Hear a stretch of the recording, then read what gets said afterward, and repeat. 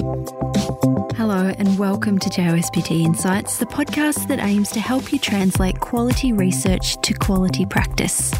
I'm Claire Ardern, the Editor-in-Chief of the Journal of Orthopaedic and Sports Physical Therapy. It's great to have you listening today. As we prepare for a big year of JOSPT Insights interviews, we're easing into 2023 by recapping some of our top episodes from 2022. These are the episodes that you loved and listened to in your droves.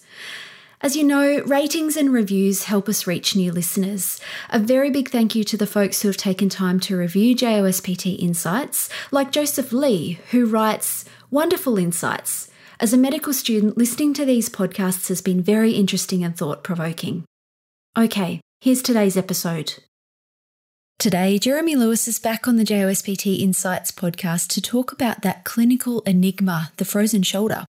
And we had so much to get through that it's a discussion in two parts. Today, in part one, we're focused on how you might approach assessing the painful and or stiff shoulder. And Professor Lewis shares how he approaches what might seem at least a complex clinical scenario and perhaps even a daunting prospect, especially given that there's so much that we're yet to understand about frozen shoulder. Questions like what causes frozen shoulder and even what's the prognosis. I'm sure Jeremy needs very little introduction to the JOSPT community.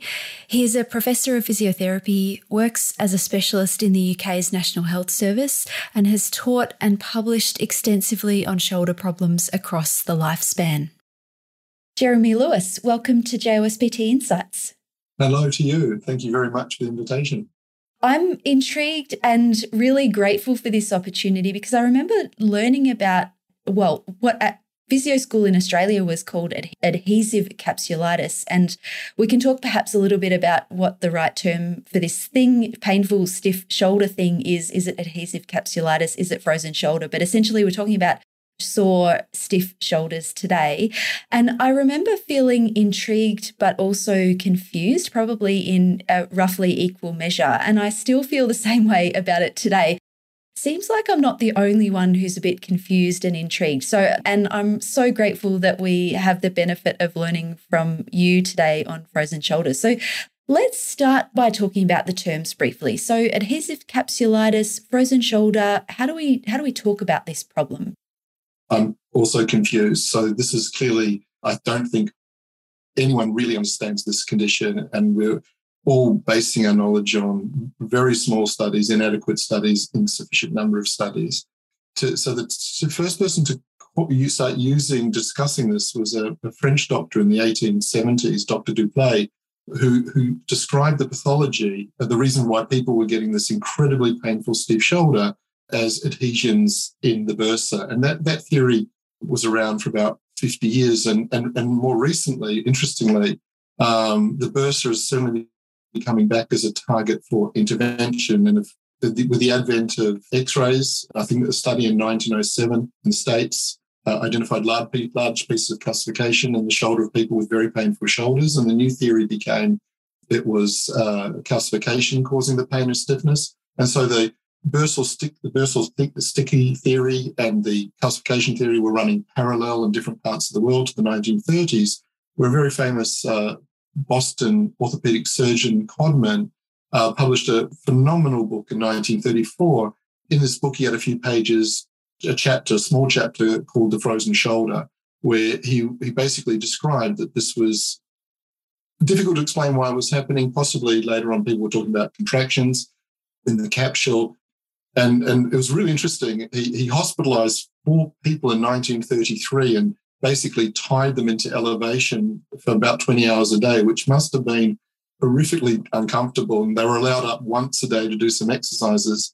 And they all said that after a week or 2 weeks of intervention, of this painful intervention, that they didn't need any more treatment. So I think he was a genius, but maybe not the most reflectful person. And he writes in his small chapter, without doubt, everyone gets better. And we've been saying that ever since the 1930s, based on these 4 people. And then a few years after Codman, other people came on board and said it's not a frozen shoulder, it's an adhesive capsulitis. They go back to the bursal sticking theory, but they talk about the capsule sticking to the humerus. And so these two competing theories the contraction of the capsule and the adhesions of the capsule were running in parallel without any certainty to the 1970s, where some histological studies were produced that suggested there may be contraction of the capsule and less evidence for adhesions. But somewhere in the 1970s or 80s, as best as I can work out, the two terms morphed together and we use them interchangeably now, but their origins were very different. And I think the acceptable term is frozen shoulder, but whether that's the right term or not, or whether that will stand the test of time is hard to know. I'm really glad you walk us through the history there, because that kind of helps understand some of the targets for treatment and why we've ended up with some of the treatment approaches and strategies that we can walk through a little bit later. Before we get there, though, let's talk a little bit about diagnosing and assessing a shoulder. And from what I remember from physio school, there were different stages. Some people might have a lot of stiffness and not much pain. Some people are going to have a very painful and stiff shoulder. Some people might just have pain. So let's talk a little bit about how one might diagnose, or what might make you suspect frozen shoulder, and then kind of direct your differential diagnosis there. So I don't think we can diagnose frozen shoulder. I think we can hypothesize, like most things in musculose, in the world that I live in. I don't think I can ever be totally certain about a diagnosis. And usually what I would try and do is conceptualize, is this potentially not a shoulder? Is this an unstable shoulder? Is this a weak shoulder? Is this a stiff shoulder? And what are the interactions between them? But also surrounding that model, thinking about psychosocial factors, thinking about environmental factors, lifestyle factors, and all those play into this concept of frozen shoulder. In China and Japan and Korea, a frozen shoulder is not called a frozen shoulder, it's called the 50-year-old shoulder. So when you're putting together a hypothesis that the person in front of you who's seeking care for this horribly painful shoulder that is so devoid of normal function, first of all, the patient is likely to be around the age of 50 if they have a primary or an idiopathic frozen shoulder. I don't believe you can even start to hypothesize it's a frozen shoulder until the patient's had their symptoms for a month or so, because there's so much uncertainty which way this will go. So for me, I would hypothesize it's this condition. The person's around 50 years of age, plus minus. They've had the condition for a month. There is at least a 50% reduction of external rotation actively and passively compared to the contralateral side if it's not symptomatic. Other movements will also be restricted actively and passively, but you must have external rotation, and there are some pathoanatomical reasons why I've suggested that. And then for me, the icing on the cake, or the gives me permission to say to the patient, based on our conversation, based on what you explained to me, based on the physical examination, it is likely, and that's as good as I ever get, it's likely you've got a frozen shoulder. And the final piece to that puzzle for me is that they have an X-ray, and the X-ray doesn't reveal anything significant. Because every other stiff shoulder that's got restriction, external rotation, there'll be severe arthritis, there'll be osteosarcoma, there'll be a lock dislocation, there'll be avascular necrosis, there'll be something else going on. For me, not everybody's in agreement with this statement, but for me it is, especially if I'm going to do some intervention. As I work in the United Kingdom, physiotherapists with training are allowed to do injections. So for me, that would be a mainstay management in the early stages. If I was going to do an intervention, then it would be certainly I would want to have an X-ray. The other part of your question, and when you learnt in physiotherapy school in Australia, as I did, a lot of people have this 3-stage model, 4-stage model. I'm a lazy person. So for me, once you've established the likelihood, you clinically reasoned that this is likely to be a frozen shoulder, maybe we only need a 2-stage model where we've got pain more than stiffness being the predominant problem, and the second final stage is stiffness more than pain. And we can try and apply treatments and research treatments for those 2 stages.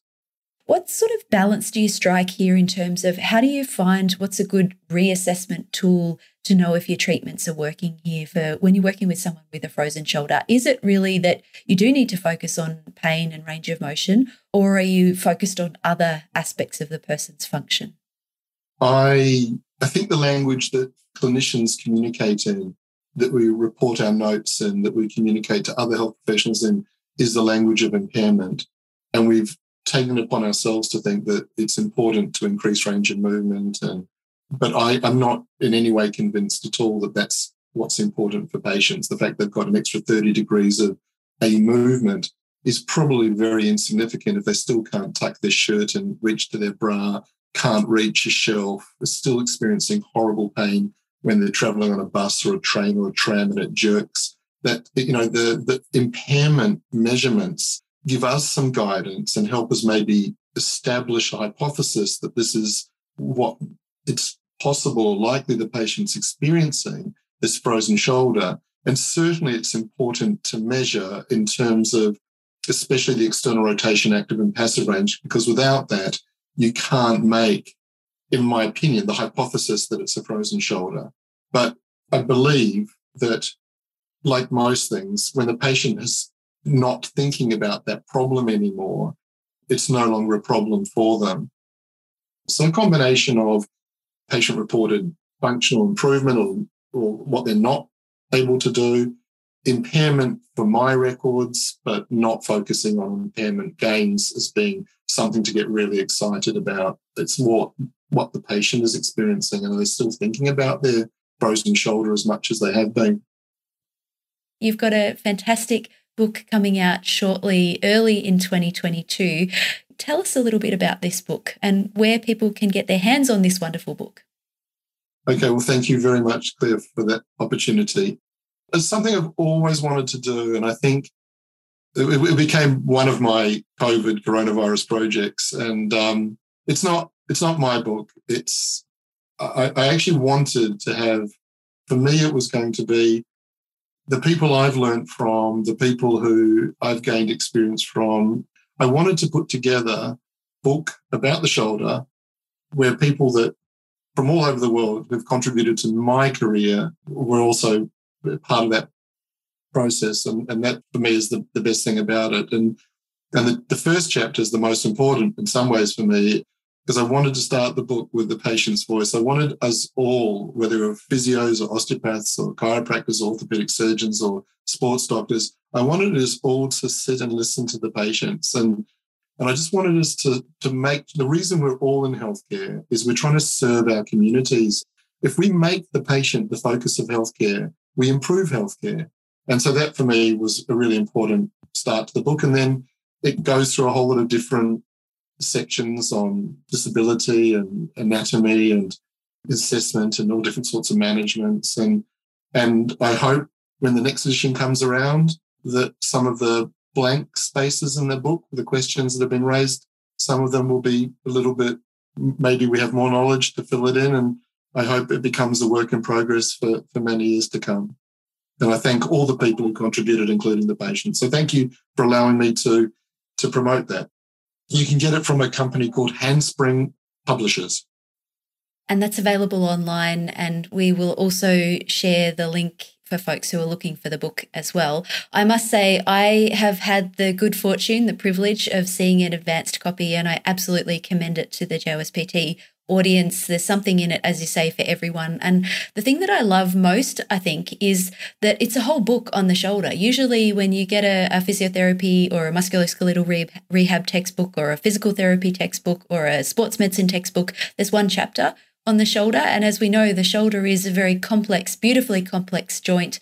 And you've put so much information into this whole textbook on the shoulder, as you say, anatomy, diagnosis, treatment, and this common thread running through around the patient and the patient's voice. And folks who are regular listeners to the JOSPT Insights podcast and regular readers of JOSPT will know that we're really focused on elevating the patient's voice and centering the patient in what we do.